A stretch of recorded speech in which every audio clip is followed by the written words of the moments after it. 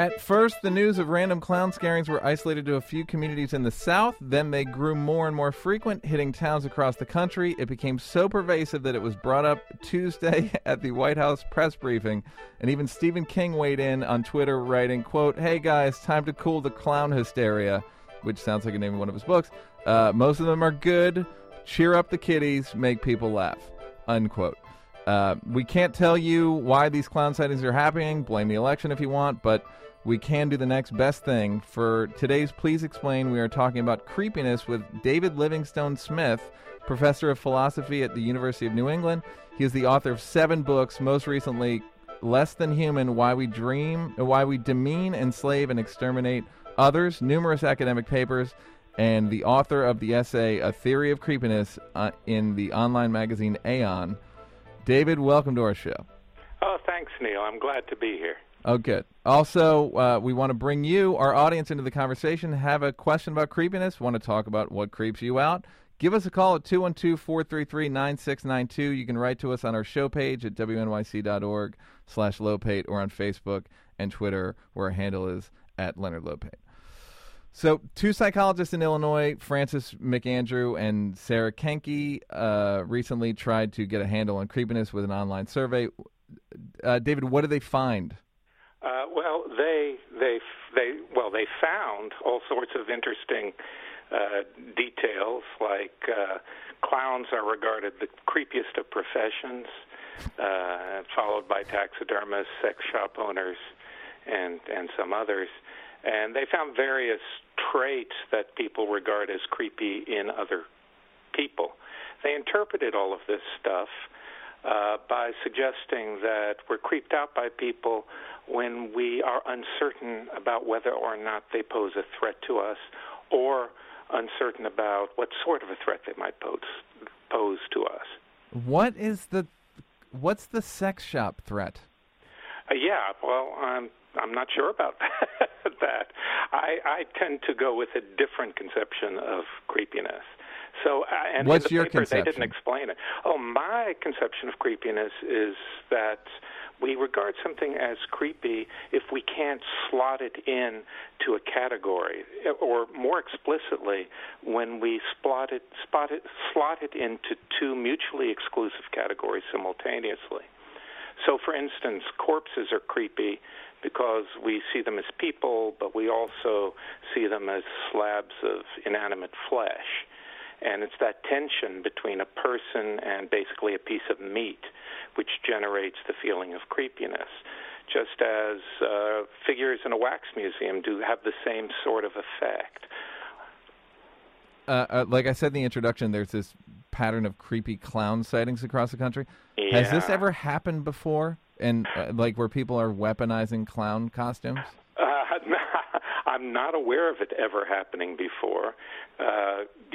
The clowns are, I don't know how long they've been regarded as disturbing, to be honest, but a lot of people find them really, really disturbing. This seems to show that while many people hate being creeped out, there is a big group of people who like inflicting creepiness, people who dress as clowns and other weird creatures. Oh, yeah. What is that part of, would you call that part of the S&M sadism, masochism it thing? Might be. I mean, it is an assertion of power over others, right? To freak other people out can give some people quite a thrill. Okay, is there any connection between creepiness and awkwardness? Like, there always seems to be that one person, a coworker, usually don't want to name them, maybe a family member, again, don't want to name them, who give off a creepy vibe. Yeah. Is it poor social skills, or is it? Well, the 2 psychologists you mentioned earlier on think that deviations from what's considered as normal generate this feeling of creepiness. But I don't really think that's sufficient. There are a lot of people with poor social skills that we don't experience as creepy. We experience them as endearing. Is part of it evolutionary, meaning for our tribe to have some, greasy-haired, creepy person? Don't we kind of want them out of our tribe? You know what I mean? Yeah, I doubt very much if prehistoric human beings were terribly concerned about the greasiness of their hair. I guess not them particular, but you know what I mean. Like now, I think maybe it's vestigial from like sort of cave times or tribes of like wanting anyone who. It's like I've heard that about gossip. Gossip is actually in us because it helps us control the tribe more. Yeah, well, that's a theory of gossip. That's right. Look, everything is evolutionary in some sense. Human beings evolved, and therefore any feature of human beings has some connection with our evolution. But when people make claims about things being evolutionary, they normally mean something much more contentful and much more specific. And in this case, it would be, pure speculation. We don't know even to what degree the creepiness response is general amongst human beings from culture to culture. So such speculations would far exceed anything we could reasonably say about. Well, yeah, does it vary? Because there are things in, say, Japanese culture that I find inherently creepy. Oh, yeah. Yeah. And have you find variants, you've lived in England and now in the Northeast. Yeah, I mean, Britain and the United States, at least the East Coast United States, are I think, far too similar to find much variation there. But look, I think it goes like this. In every culture, there's these set of assumptions about what's natural. There are frameworks in terms of which we classify things in the world. And I think in each culture, anything which transgresses those boundaries, that doesn't fit in to what is supposed to be natural, is experienced as creepy. I mean, that's how horror movies work. So the monsters in horror movies transgress natural boundaries. They're, strange fusions of wolves and people, or there are people with demons living inside them, or things of this nature, things that violate what we consider to be how things are. And there's got to be an element of contagion to it too, right? Well, yeah, this is a response which comes very easily to us, and so like other sorts of fear responses, yeah, creepiness easily spreads. There's sort of an epidemiology of creepiness. I guess we see this with the clown scare right now. Okay, is the ability to feel creeped out a form of a sixth sense? Sixth sense, like something that is hard to put into words, but something we just feel inside? Well, it hasn't been theorized. I mean, I think that when people are creeped out by things, they probably have difficulty specifying why that is. Yeah. Can you talk about the difference between the threat ambiguity theory and the categorical ambiguity theory? Yeah. So the threat ambiguity theory is the theory proposed by Frank McAndrew and Sarah Koenke, I guess her name is pronounced. Apologies, Sarah, if I've mispronounced your name. So that's the view that we're creeped out by people. They specify people to the degree that we are uncertain about whether or not they pose a threat. Now, the category ambiguity theory is a lot older. It goes back to 1906, a paper, the title of which is normally translated on the psychology of the uncanny. The German word translated as uncanny is unheimlich, which I think is better understood as creepy in this context.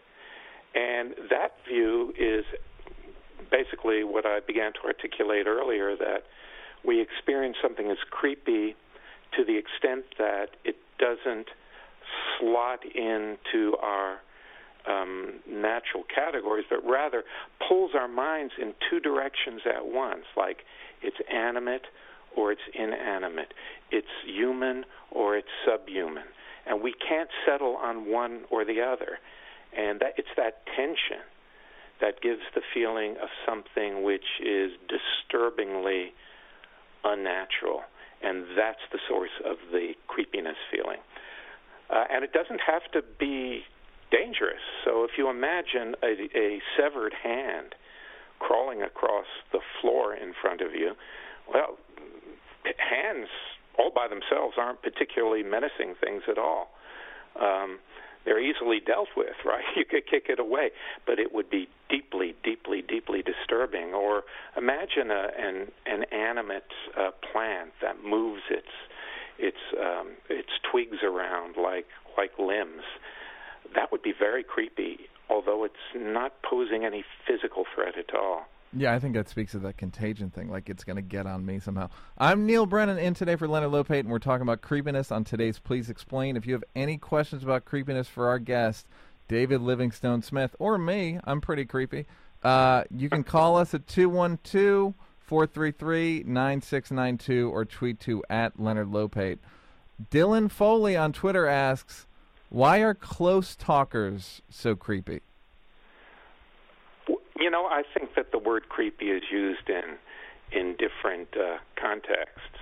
So a close talker, I assume he means someone who sticks his face in your face and gives you the feeling that your personal space has been violated. Yeah, like Joe Biden, kind of. Yeah, okay. So you could have said, why is Joe Biden so Yeah, creepy, exactly. right? I think there the threat ambiguity approach is probably the best way to make sense of that. This is felt as invasive, as unwanted intimacy, and then you want to get that person to back off, but that's in tension with the demands of social etiquette. But I'm not sure. See, like I said at the beginning, I think when we say things are creepy, it's like an umbrella concept. It covers everything. Yeah, from like our roaches or close mice to or horror rats. movies. Yeah, are those things considered creepy, or is that a different phenomenon? Yeah, that's right. That's right. Is it maybe yucky Yes. rather than creepy? Hopefully next week we can cover what makes things yucky. Okay. Arusiak Terubian from Queens, New York, wrote to us on our show page saying, quote, since childhood, I've been completely creeped out by those enormous animated mechanical dolls that people set up during Christmas time by the trees. They have crazy eyes and arms that fold in and out. Absolute shudders. Yeah, that's classic. I mean, that's the category ambiguity thesis. You know, that thesis, like I said, it was introduced in 1906, and it was forgotten about until 1970, when a Japanese roboticist named Masahiro Mori wrote this really influential little paper saying, look, when we're trying to make humanoid robots, once they start getting really, really similar to human beings, we're going to get creeped out by them. So That's the uncanny that's valley. really close but not quite there is disturbing because of this, I think, because we see it as a robot and we see it as a person simultaneously. And so these animated dolls that are mentioned by your correspondent there, yeah, that fits that paradigm very nicely. Let's go to Stephen from Garfield, New Jersey. Hi, Stephen, you're on the air.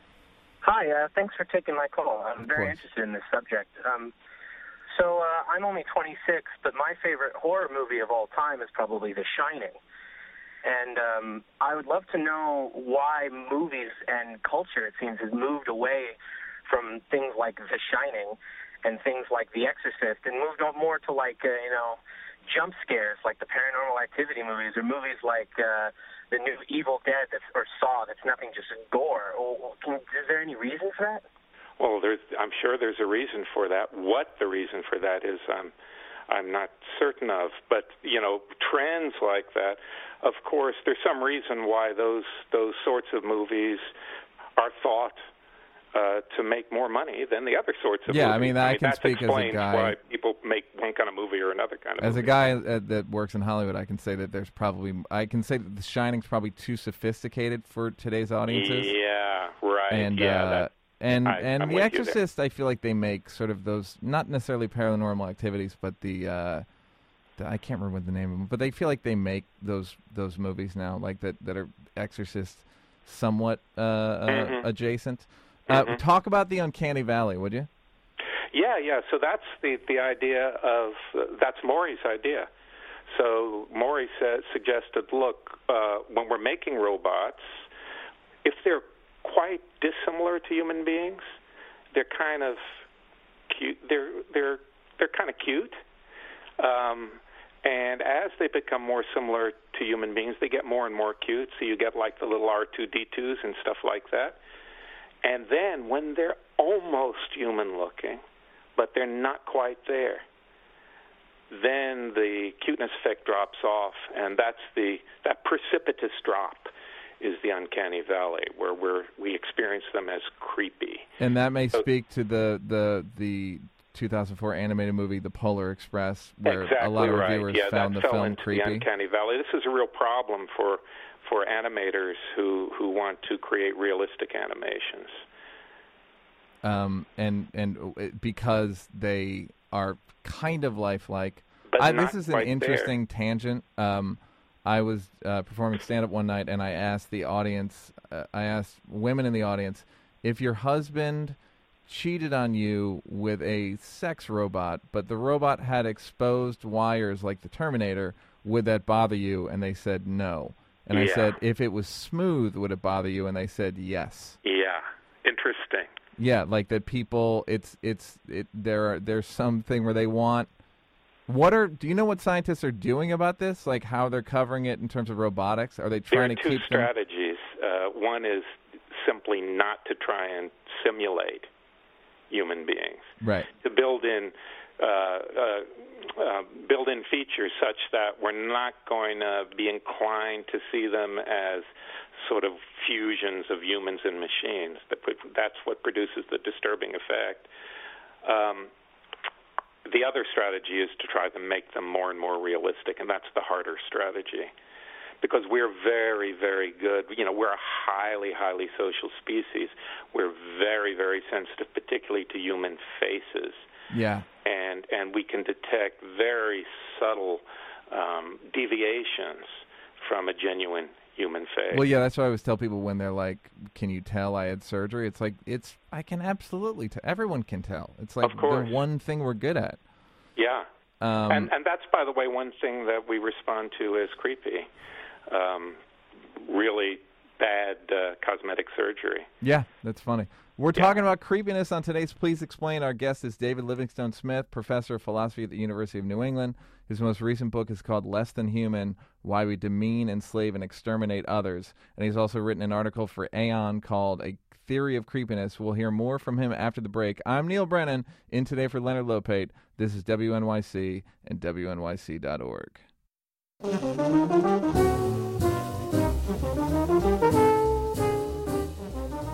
Hey, Neil Brennan back, filling in for Leonard Lopate. We're talking about creepiness in today's Please Explain segment, and our guest is David Livingstone Smith.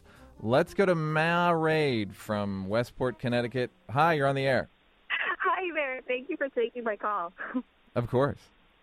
So I was just, this is a super interesting topic for me, but as I was listening, thinking about kind of a personal anecdote from when I used to work in an animal shelter.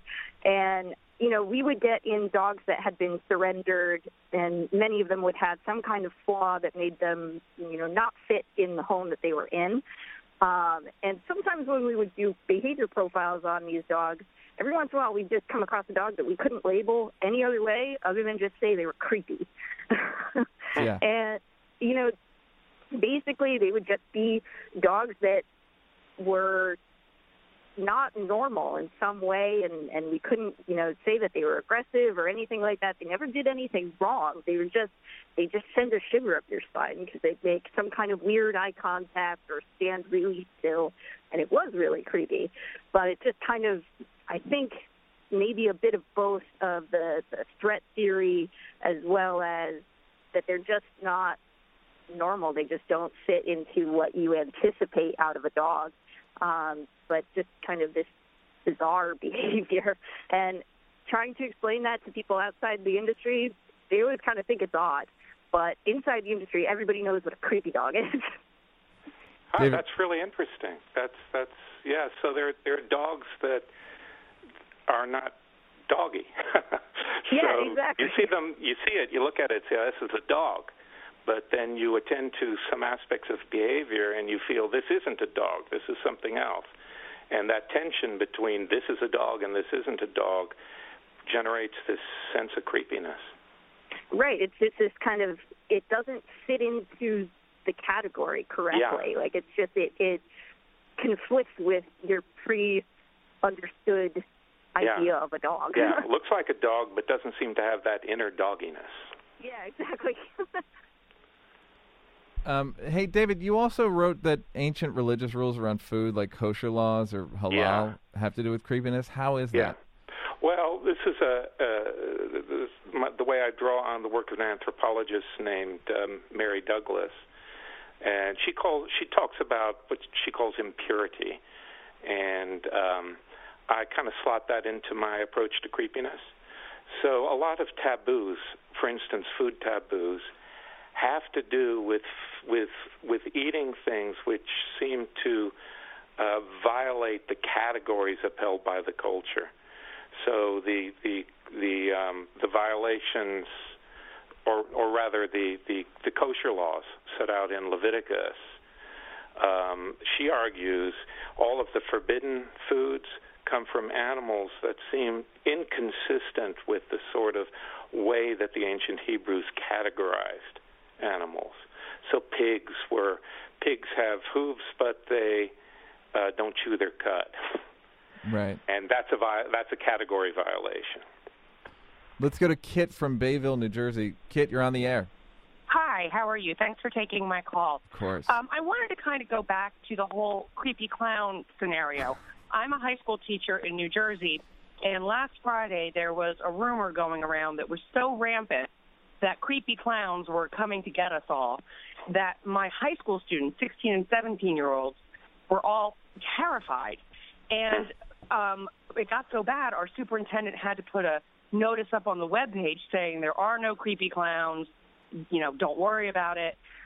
We're working with the police to make sure there's no threat. But my question is, because I don't find clowns scary at all, why do people, and I guess especially young children, why are they so terrifying? Is it because, they're an exaggeration of the normal human features?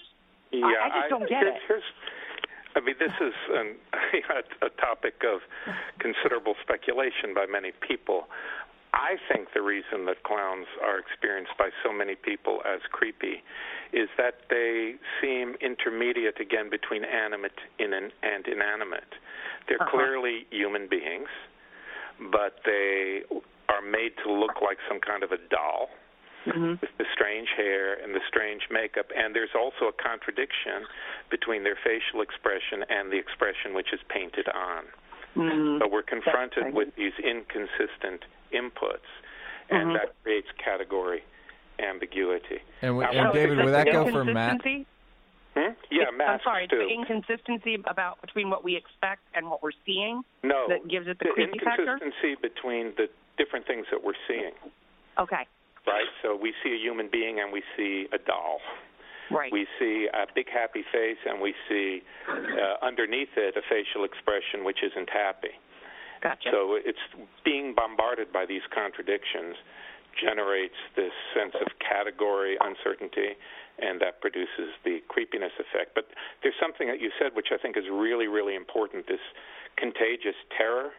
I got into creepiness through my work on dehumanization and genocide, and this is precisely what has happened historically with persecuted groups that were oppressed or wiped out, that they were dehumanized first as subhuman beings, and then felt to be creepy and invasive, and treated terribly, if not exterminated entirely, because of this kind of response. So it's a really serious business. Yeah, could you talk a little bit more about that? Because you see it today, like with when Mike Brown was shot in Ferguson. The guy. Oh yeah. So that in that case, so here's one of the things about creepiness, particularly what I would call high octane creepiness. That is, the creepy being is seen to have spooky powers, supernatural powers. Psychologists call this the superhumanization bias. And so if you read Darren Wilson's account of Mike Brown charging him, his testimony, Mike Brown is presented as almost a supernaturally you called him a demon, figure. right? A demon, yes, that's right. And we get that a lot. I mean, if you look at Nazis' characterizations of Jews, we find the same thing. If we look at the characterization of African Americans by whites as sort of super predators, which actually is not a recent thing. It goes back to the 19th century. We find the same sort of thing. These people are seen as subhuman creatures and as human beings, and that lethal combination gives us the sense, well, doesn't give me the sense, but gives those who dehumanize them the sense that they are, disturbingly creepy, monstrous beings that are deeply, deeply threatening. And Nazis did that with Jews, yes. Through like a lot of cartoons and stuff, right? Yes, but also, they seriously believe that Jews were this, a tiny proportion of the population were this extremely menacing threat to all of humanity, this uniquely formidable foe that needed to be destroyed, or at the cost of Is that when the horns thing started? Sorry? Is that when the horns thing started? No, the horns thing started in the Middle Ages. So, of course, the dehumanization of Jews is very, very old. And in the Middle Ages, many Christians believed that Jews had horns, that Jewish men had periods, all sorts of very strange beliefs. And is this, some of this is this out-group stuff? Is this just like these are others? It's more than that, right? So there are lots of others that we don't dehumanize. There are lots of people. But there is something to be said for like people with disabilities or trans people, or yes, what I mean? Those are two really good cases. So people particularly with certain sorts of disabilities that make them diverge from certain stereotypes of a normal human being, elicit the creepiness response, particularly facial disfigurement. And trans people, in a culture with very rigid gender categories, as the more conservative elements of our culture has, then transgendered people are seen as very creepy because they transgress the male-female divide. And could this speak to the evolutionary thing again? Is that that tribe, and then we demonize that tribe?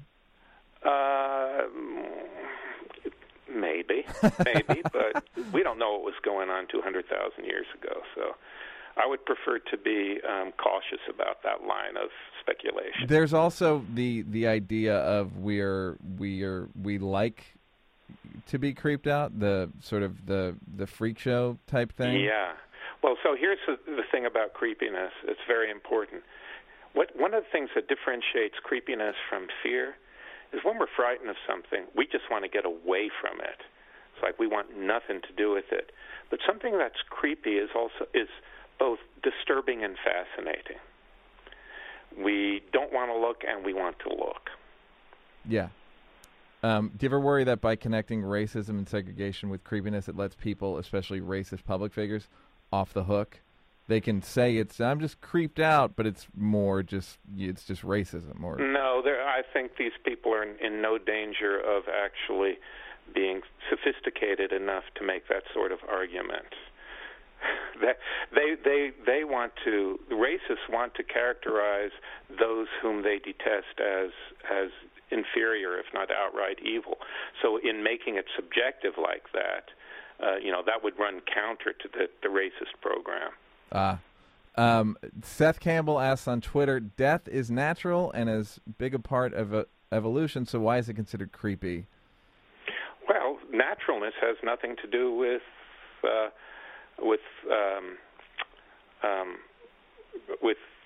well, I shouldn't say that actually. Let me back up a little bit there. I think it's not death, the abstraction death, that is considered creepy. It's our mixed response to particularly dead people, not dead non-human animals, dead people. I think wakes are pretty creepy. Oh yeah, how come you think that? What creeps you out about a wake? Well, because I think it's what you said. They're half they look kind of alive, but not really, right. and you know they're dead, but maybe they're going to sit up at any point? Yeah, I mean, they're lying there, and people say, oh, they're at peace.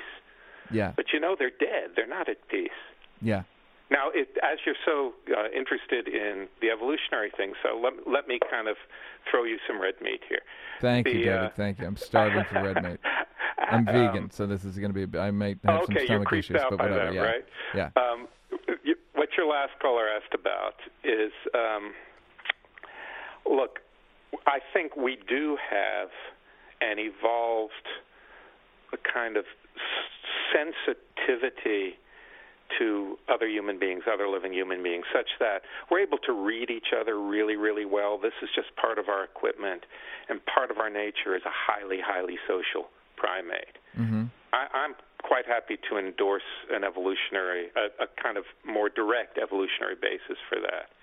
Now, because of that, when someone close to us dies, we can't help still thinking of them as there, as a person. So we're looking at that damn corpse. We respond to them as a person. You know, we're looking at their face, and it just triggers that human response in us. At the same time, we're smart enough to know that they're cold meat. And I think it's that story which really explains very well the creepiness of corpses, particularly the creepiness of corpses of people familiar to us. Yeah, I also think it's creepy to serve meat at a wake. I think it's creepy to serve food at a wake. Yeah, honestly, I think it's disgusting. Particularly cold cuts, I would guess. No, yeah, it's atrocious.